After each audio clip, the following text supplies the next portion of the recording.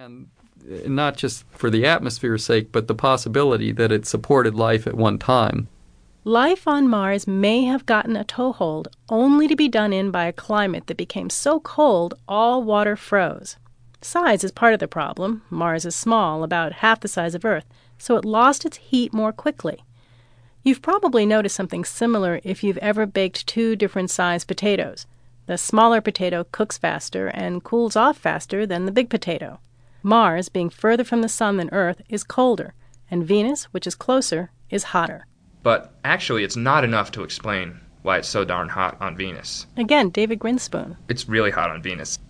We're talking metal melting temperatures, spacecraft melting and frying temperatures. It's close to 900 degrees Fahrenheit on Venus, everywhere all the time on the surface.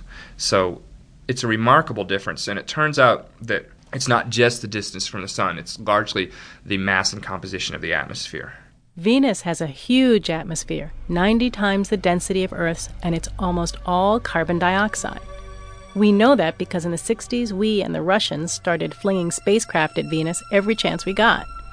Before then, we harbored fantasies that Venus was our twin, quite Earth-like, maybe a little swampy. The 1967 Mariner 5 and Venera 4 spacecraft showed us just how dense and hot Venus really is. Also, by the late 60s, spacecraft flying by Mars had demonstrated beyond any possible doubt that the planet wasn't covered by irrigation canals. We also discovered that the air on Mars, what little is left, is largely carbon dioxide. Earth, says David Grinspoon, is the oddball in the group with its mix of nitrogen, oxygen, and just a tiny amount of carbon dioxide. Now, carbon dioxide is the scary greenhouse gas that we're worried about on Earth, that we get upset about a few hundred parts per million of CO2 on Earth and the terrible things it's doing to our climate. Greenhouse gas?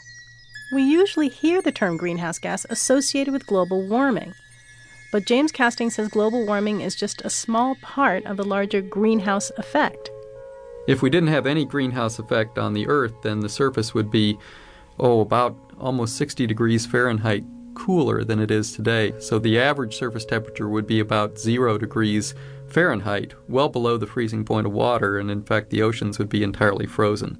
We experience our own personal version of the greenhouse effect when we get into a car that's been sitting in the sun. Sunlight passes through the glass and then starts to heat up you and the inside of the car, but the heat can't get back through the glass, so it stays trapped, making the inside of the car several degrees warmer than a car sitting in the shade. Casting explains the same basic idea is at work in Earth's atmosphere. The sunlight that gets in, over half of it makes it all the way to the surface where it's absorbed. And that heats the ground because even though these are short wavelengths, there's energy involved there. And so that energy goes into the surface, warms the surface, and then the surface re-radiates that back at these longer infrared wavelengths. And at those wavelengths, both CO2 and water vapor are good absorbers of radiation.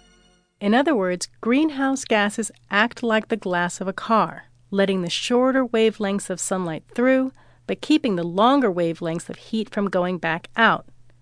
Most scientists believe a similar process was at work in the history of all three planets.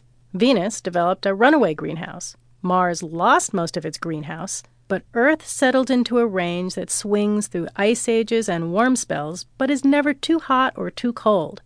So why worry about global warming?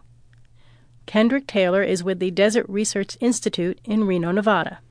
We know that we're increasing the concentration of greenhouse gases to a level that it's higher than it's been in the last 450,000 years.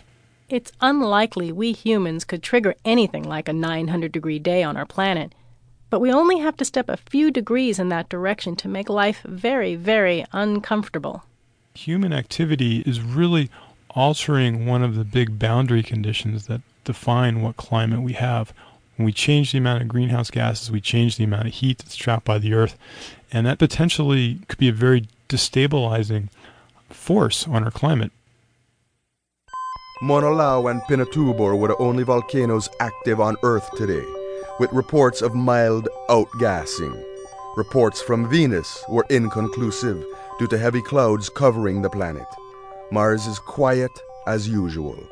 Interplanetary traffic and weather on KSOL. It would seem that looking at the skies of